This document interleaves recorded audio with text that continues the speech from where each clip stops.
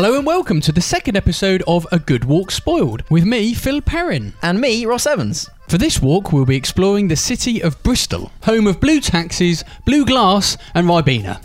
Which is purple. Which is nearly blue. There's so much to see in Bristol that we've split the walk over 2 episodes. In this one, we're focusing on the south of the city. Today's route is inspired by the Bristol Heritage Walk. We picked the leaflet up in the local tourist information office. We've added some extra stops and information, and if you're listening on the website, don't forget you can see pictures from the day. So let's join ourselves at the start of our walk in the centre of Bristol. Onwards!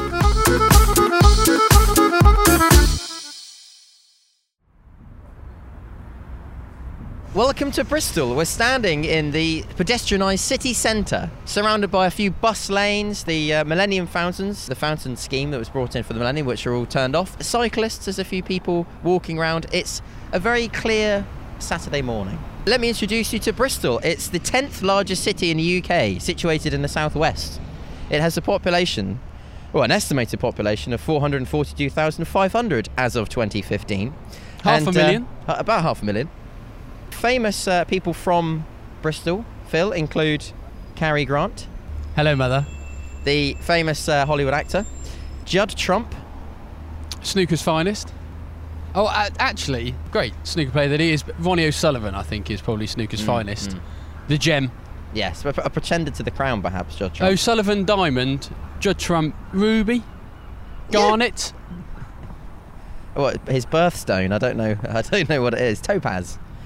And also, Maisie Williams was born in Bristol. She's an actress in the popular television programme Game of Thrones. Yeah, Game of Thrones. I think I'm the only person who's never seen an episode of Game of Thrones. Yeah, I think so. The origins of Bristol. Bristol grew to prominence during the Norman period, but, as legend has it, was founded by Brennus and Belinus, joint kings of Britain, some 1400 years earlier in the 5th century BC. Brennus and Belinus, hey? The West Country's version of Romulus and Remus?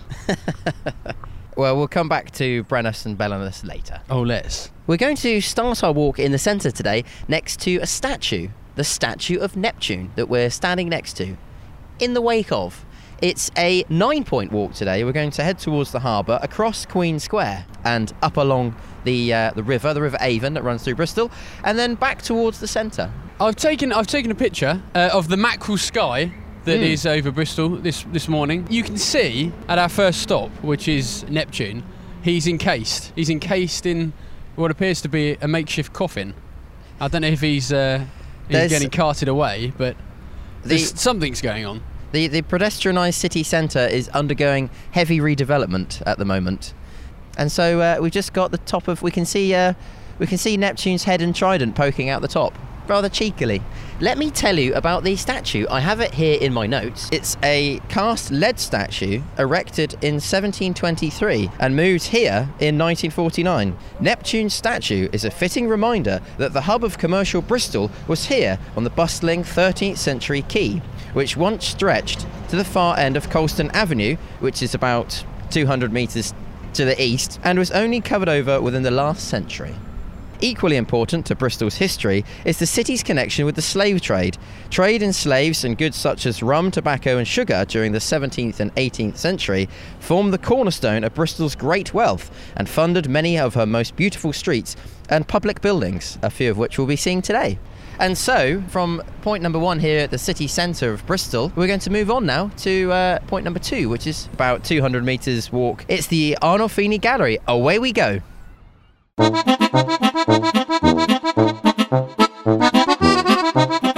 As we're now approaching the quay, the cobbled quayside, I see the ice cream van is open. Roscoe. Oh, I tell you, that wouldn't sit well with me at 9 o'clock in the morning. Cup of tea and a slice of toast, cheers. Rye bread and a Yakult. I tell you what, actually, there's an interesting. I've always found this interesting. Just on the quay here, there's a. Would you mind hitting that, Phil? A nautical buoy, which has come out of the sea and is now plonked. It's a red and white buoy, about the size of a washing machine. I'd say four men cramped together. It's large and cast iron. I tell you what, that's That's quite a good segue, 4 men cramped together, into our next stop, which is the Arnolfini Art Gallery. It's a modern art gallery, and it sounds like the kind of thing that you would see in a modern art gallery. 4 men cramped together inside an old nautical buoy. That sounds horrendous. Yeah. 4 men cramped together in an old nautical buoy. Bad things happen at sea.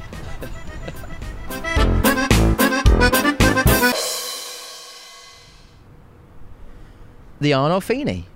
Originally tea warehouses built in the 1830s for Ackerman, Bush, Castle & Co., the Arnolfini today is one of Europe's foremost art venues.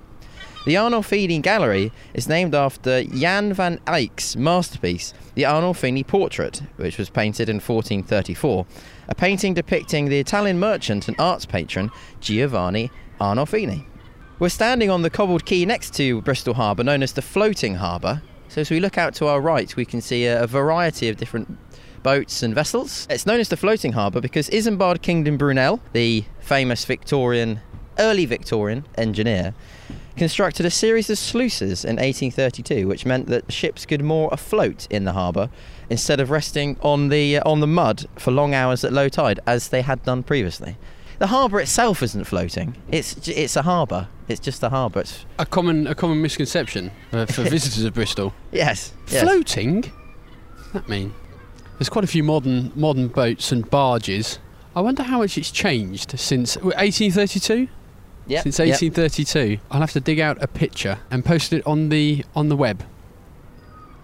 I think the art. Anyway, what we're actually supposed to be talking about is the Arnolfini Modern Art Gallery, which is behind us. I went to there. I've been there a few times. I went there once with my auntie, who didn't react well with the modern art. She didn't understand it at all. In fact, she was really quite angry. I remember vividly there was a small room. I didn't really understand what was going on, but there was a small room with a plinth, and stuck on the plinth was one of those old, heavy, big cased plastic calculators. And the only thing that happened was when you went up to press the calculators, people sort of inevitably did, it just did maths incorrectly. So you put in 2 times 2 and it come up with 137.316 and things like that. That was it. That was the installation. That was the installation? Yeah. I don't know what it meant. What does that mean? I don't know. But perhaps that's the point. It makes you think. Well, we're here talking about it. Exactly. Outside the building. And the installation was inside the building. You've bought the installation outside. That's my immediate. That's my first thoughts. I think you could get some sort of arts grant funding with a proposal of that. An arts masters. a master of arts. The Arnolfini. What we're going to do now is, well, actually, we're standing next to a large bronze statue of one of Bristol's most famous ex-residents, John Cabot, the first 15th century explorer to land on the North American mainland. Yes, he was long revered as the first person to find North America, but that I think that's been proven to be nonsense. Yes, the Vikings and perhaps even the fishermen of Bristol, the merchants of Bristol, may even have landed on North America. Yeah, not forgetting the thousands of people that are living there already. He's got a rugged face. I wonder if that's rough casting by the artist or just years at sea. It looks as if the molten lumps of bronze have been slapped on. I mean, I don't mean that in a derogatory way, but it's either that or he's had smallpox at some point in his life. And Cabot set sail in the year 1497? Yes. Yes. And not to be confused with Columbus, who set sail, as they say in America, in 1492. Columbus sailed the ocean blue. We're just going to take a brief walk over Prince Street to our next stop number 3, which is Queen Square.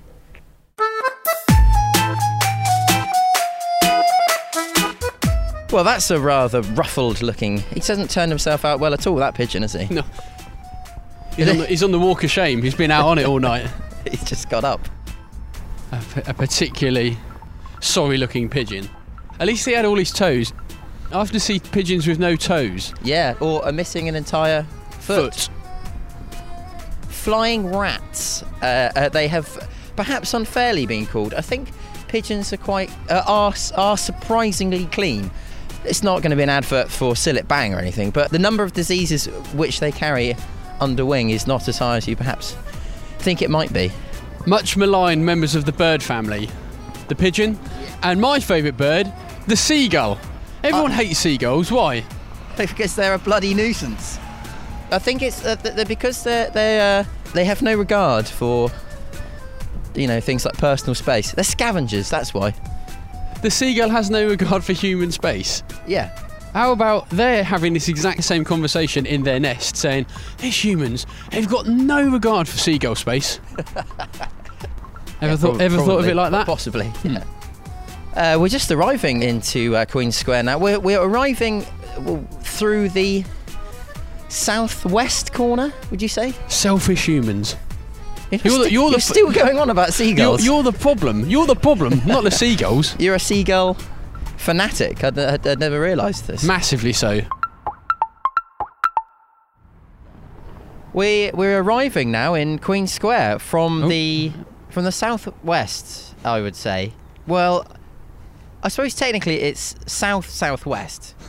South by Southwest, the unsuccessful sequel to North by Northwest. I don't think Carrie was involved in that production.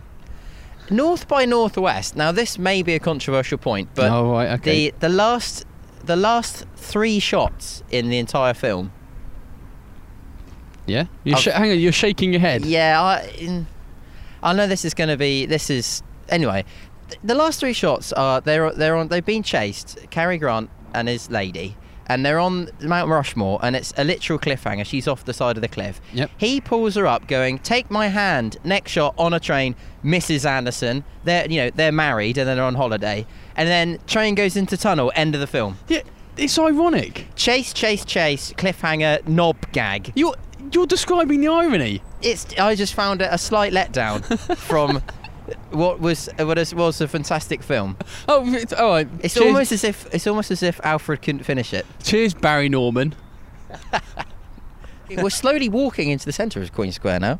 It's the second largest town square in England, I have written down here. I think this is the only park in Bristol which is flat. Quite possibly. Quite possibly, yeah. Bristol's a very hilly city.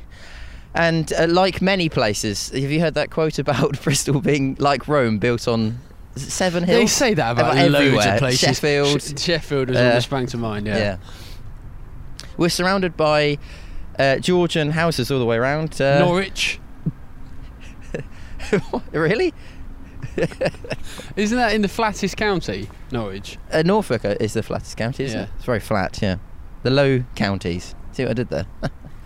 Queen Square is named in honour of Queen Anne after her visit to the city in 1702 and was built over what had been a marsh in the Middle Ages. It's always wet.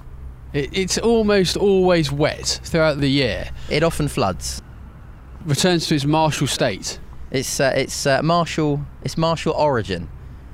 Oh, that's the film with Jet Li. We're standing in the centre of Queen Square now, right in the centre. We're by the statue here of William III, who is on a. It's quite a commanding statue. It's a cast in 1733. This statue, which is on top of a tall plinth, it's commanding a view across the park. That's William III. He's dressed as an emperor. A Roman emperor. Is he off to a fancy dress party? No, it actually says, according to my notes, as with paintings, it was customary at the time to show kings and warriors in classical costume rather than in contemporary clothing. He's certainly dressed in classical costume. He is, yeah. Yes, is he toga and leather thongs? Indeed, yeah. William III, who led the Glorious Revolution of 1688, the restoration of a Protestant monarch, deposing the Catholic James II. He came over and landed William III with about 40,000 men in Torbay in Devon, which was roughly twice the size of the Spanish Armada. The Dutch invasion of Britain in 1688 that is often forgotten. I've been to Torbay. It's huge. They could have easily brought more men than that. After the Battle of the Boyne, when James II tried to get back the throne from William III in 1690. James II fled to France while his Irish allies were massacred by William III's forces, earning James II the nickname Seamus an Caca. I've probably butchered the Irish there, but which translates as James the Beshitten. James the Beshitten. So William III died in 1702 of pneumonia, a complication from a broken collarbone following a fall from his horse Sorrel. Because his horse had stumbled into a mole's burrow, many Jacobites toasted the little gentleman in the black velvet waistcoat. Very good. I'm just looking at his horse. Do you think his horse is a bit boss-eyed? Ridgeback is the person who's cast this. He's a very famous artist at the time. But I'd like to pick him up on the eyes. If he was here, I'd say they're a little close together. Sorrel, I'm over here. There is also a theory. Have you heard this theory about equestrian statues? Oh, yes. If there are two legs in the air, the rider died in battle. If there's one leg in the air, the rider died by wounds made in battle. And if no legs are in the air, the rider died by any other reason. Is that true? Well, they did some research in America around Gettysburg, apparently, which matches this code, but it doesn't exist. That's not it, everywhere else. It's complete nonsense. It is complete nonsense. Yeah. So there's no correlation between the number of horse legs off the ground and how the person on the horse died. Okay. I noticed there's no category for 3. There's 0, 1 or 2. There's no 3. 3 legs. Are 3 off legs the off the ground. Yeah. That'd be or 4. There's no 4. 4's not there. 4 legs are off the ground. We're going to leave Queen Square behind us now. We're going to carry on. Our next destination is number 4 today. It's the Old Vic Theatre, which is on King Street, which is round the back of Queen Square. We're going there now. We're in transit now. We're on our way to the Old Vic Theatre. Do you know what I need to do on here? I need to turn the screen rotation off. I don't know why. Why am I recording that into the microphone? I suppose it's just... Who wants to know that? Nobody listening to this podcast will be interested in the fact that I need to turn the screen rotation off my device. I don't know, you could post this section up on how to turn off screen rotation on Lenovo. This is an NVIDIA. On an NVIDIA tablet. Yeah, hey there, YouTube. Today I'm going to tell you how to put affix a stamp onto a letter. But first of all, I just want to thank everyone, all my fans, the subscribers. We're just walking now to the Old Vic Theatre, which is on King Street, and we're just passing now the King Street sign, which is it's quite small. It is small. Like like you. Yeah, well, yeah, and small and tired. Small and tired, like a bee in September.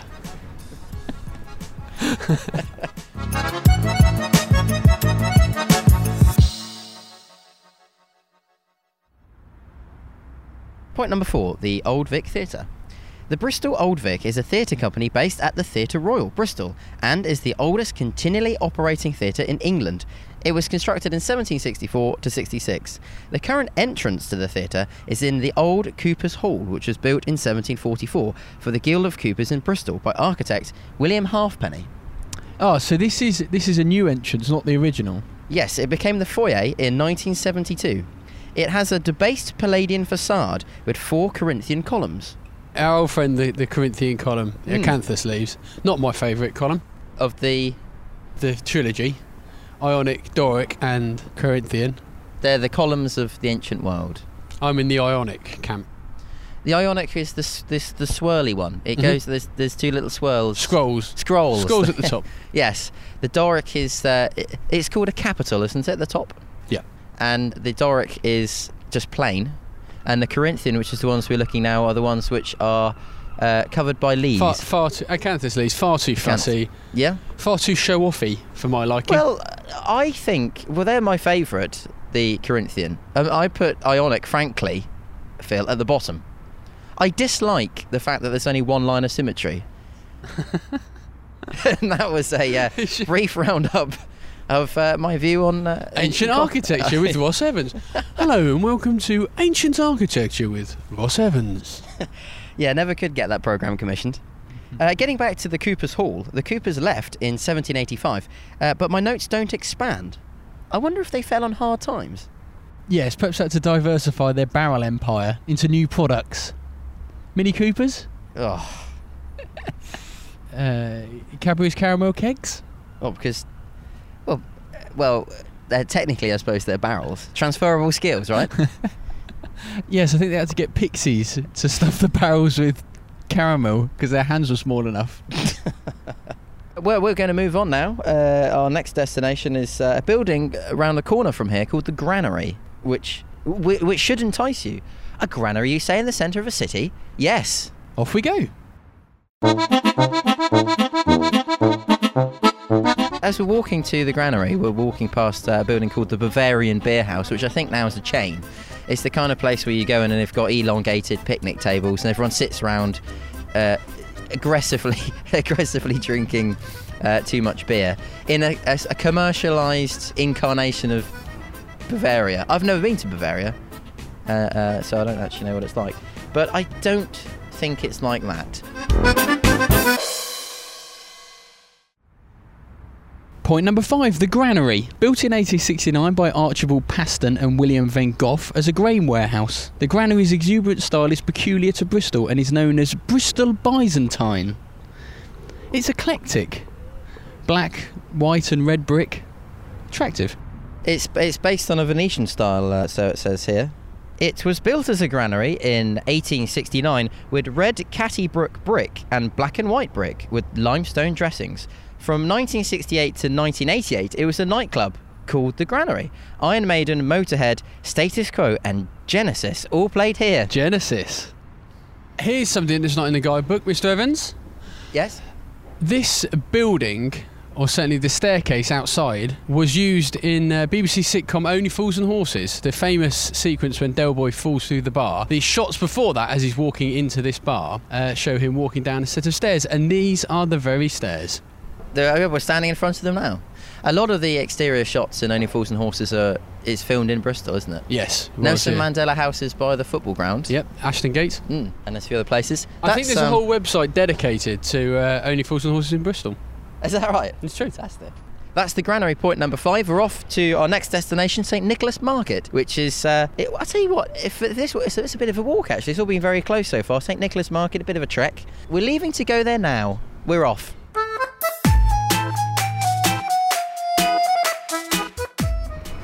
A lick of sunshine. If we get around this corner. A lick of sunshine, a splash of the yellow. I don't think it's a splash of the yellow. Yes, we're on our way to St Nicholas Market. As you can hear, though, we're once again on the cobbles. Yeah.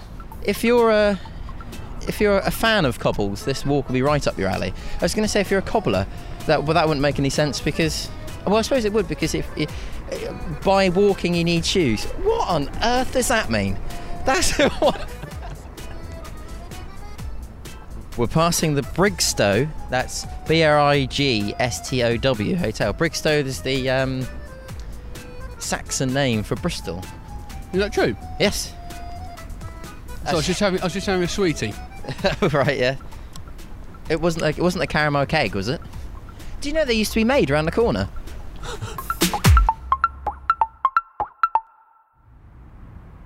We're standing outside St Nicholas Market, the entrance to it. Completed in 1745 as a fruit and vegetable market to relieve the congestion of stalls in the old city's narrow... The congestion of stalls? Yes. In the old city's narrow streets, it was well supplied with public houses, including the Rummer, which was named after a large drinking mug and is built on the site of Bristol's oldest inn, the Green Lattice. Hang on, what year did you say it was completed in? 1745. Oh. The sign outside the entrance says St Nick's Market since 1743. What is it, 43 or 45? Isn't there some common ground, a way we can all agree? A third way? I don't know, ask Tony Blair in his third way. Well, I know what Alistair Campbell would say. 45. We should actually say we're in it now, aren't we? We're surrounded by the many stalls, people going about their business on a Saturday morning. Everything's just about starting to kick off. Food's being cooked. People are looking around for a bargain. It's all kinds of things. Oh, it's a wonderful smell of food.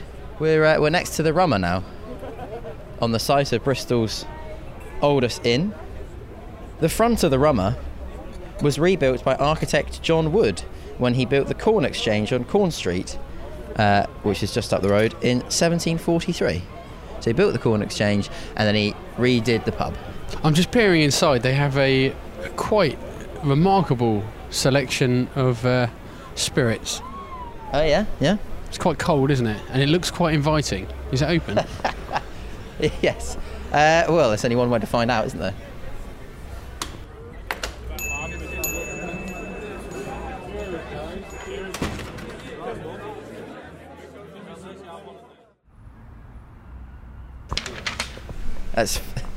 That's Phil falling over a chair. Yep.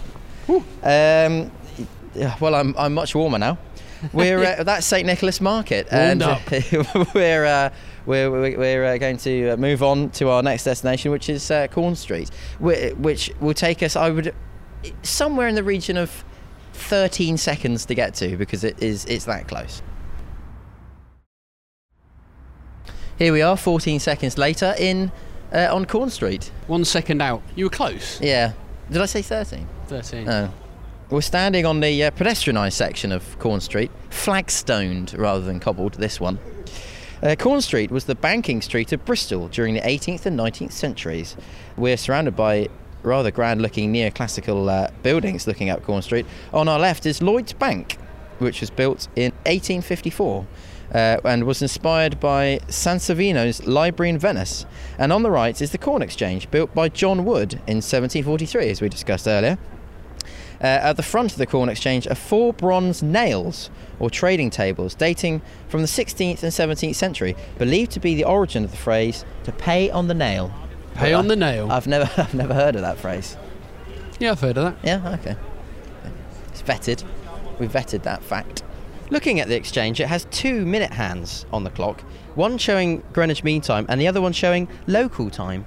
What's local time? Local time? I can draw on my notes.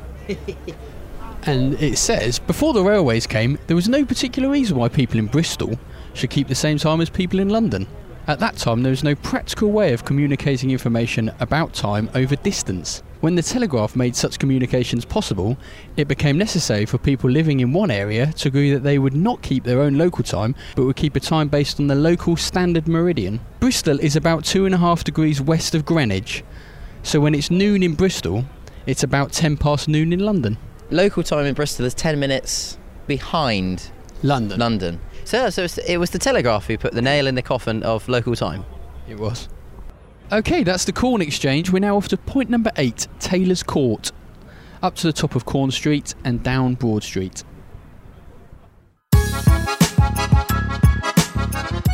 We're on our way to Taylor's Court. Well, I am, but Ross seems to have steamed ahead.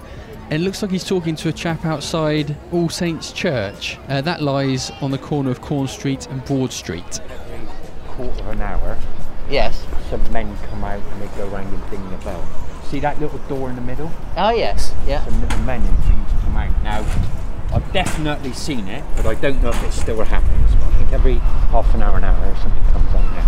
Okay. Oh, that's fantastic. I don't know much about the church. I've never seen anyway, it, no. so I'm on a bit of a rush. I'm on a mission. You're on a mission? He's on a mission. What's your mission?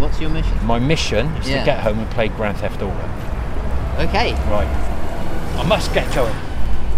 Well, that was an interesting conversation. Who was that? That was Dave. He's in a bit of a rush.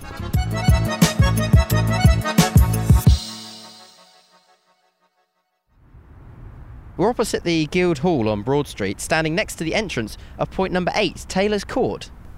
It's an anonymous-looking archway beneath a row of houses. The guide says, "Pass beneath the unpromising archway and enter a delightful diversion from the main route." And we're now entering that alleyway. There's a lot of graffiti. Yeah, it looks quite urban. But we're through. We've arrived in Taylor's Court. First impressions? A bit disappointing.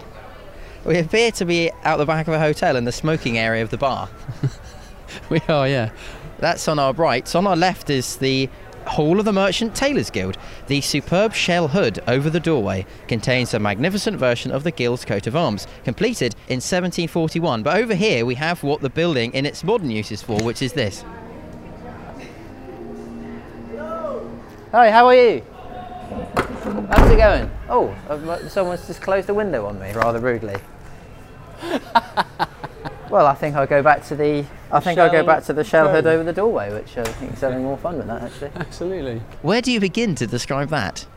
There's on the left there looks like what looks like the head of a deceased man, and on the right a baby, like a cherub. That's a cherub. That's a cherub. Yes. It's got gold It's gilded. not a baby, it's a cherub. Yeah. It's a cherub. There's gold gilded camels. There's a lion passant. What's passant? It's a heraldry term to describe the way that the lion is standing. There's other ones like rampant, you might have heard of. That's when it's rearing up. Right. The camels are doing that. They're rearing up on two legs. That means they died in battle, I think. And there's at the top there's a lamb and flag. A lamb with a flag. A lamb and flag? At the top, yeah. That's not a lamb. Looks like a donkey. Returning to the walk, it's worth looking up at the house built above the arch that we came through. It's one of the few remaining medieval houses in the city, and as we walk back into the arch, yes, it's all kind of crookedy angles. Is that a word? Crookedy? That's not a word, Crookedy. is it? Well, it should be if it's crooked is the word. Crooked angles. We're moving on now to our final destination today, point number 9, the Edward Everard Building and St John's Gate.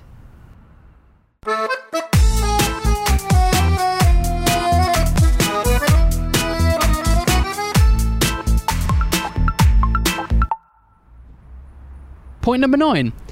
Point number 9 is actually 2 points.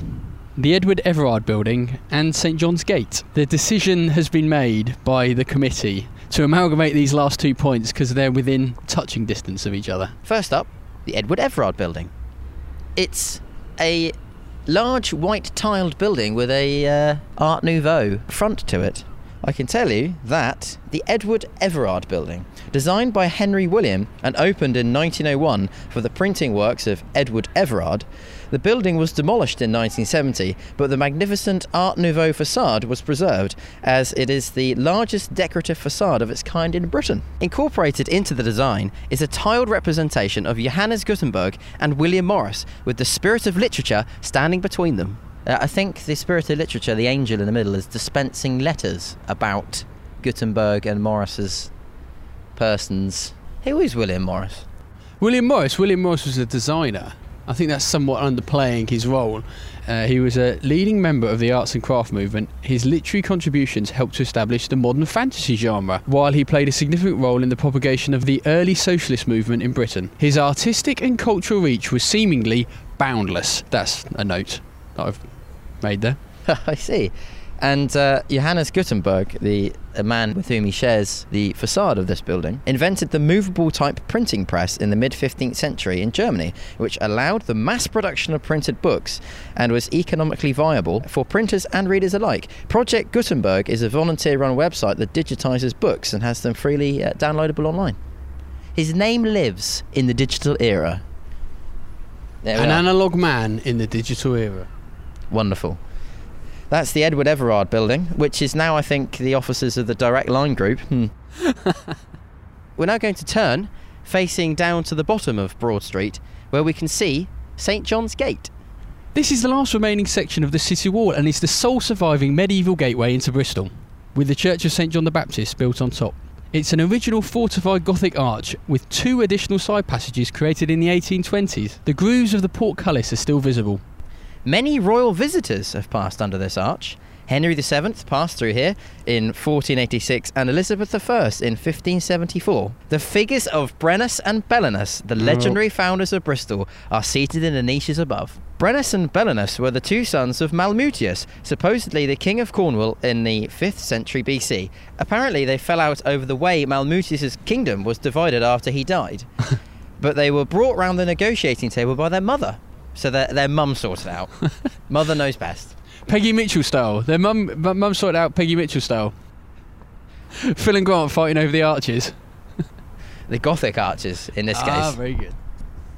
And on that note, we've reached the end of our walk, the terminus. Ding ding, everybody off.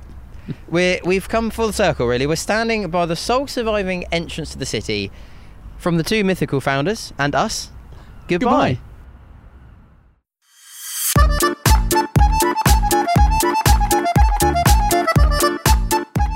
There we are, Bristol Part 1. Any questions or comments, drop us a line on Twitter at GWSPod. And join us next time on A Good Walk Spoiled for Bristol Part 2. See you then. See ya.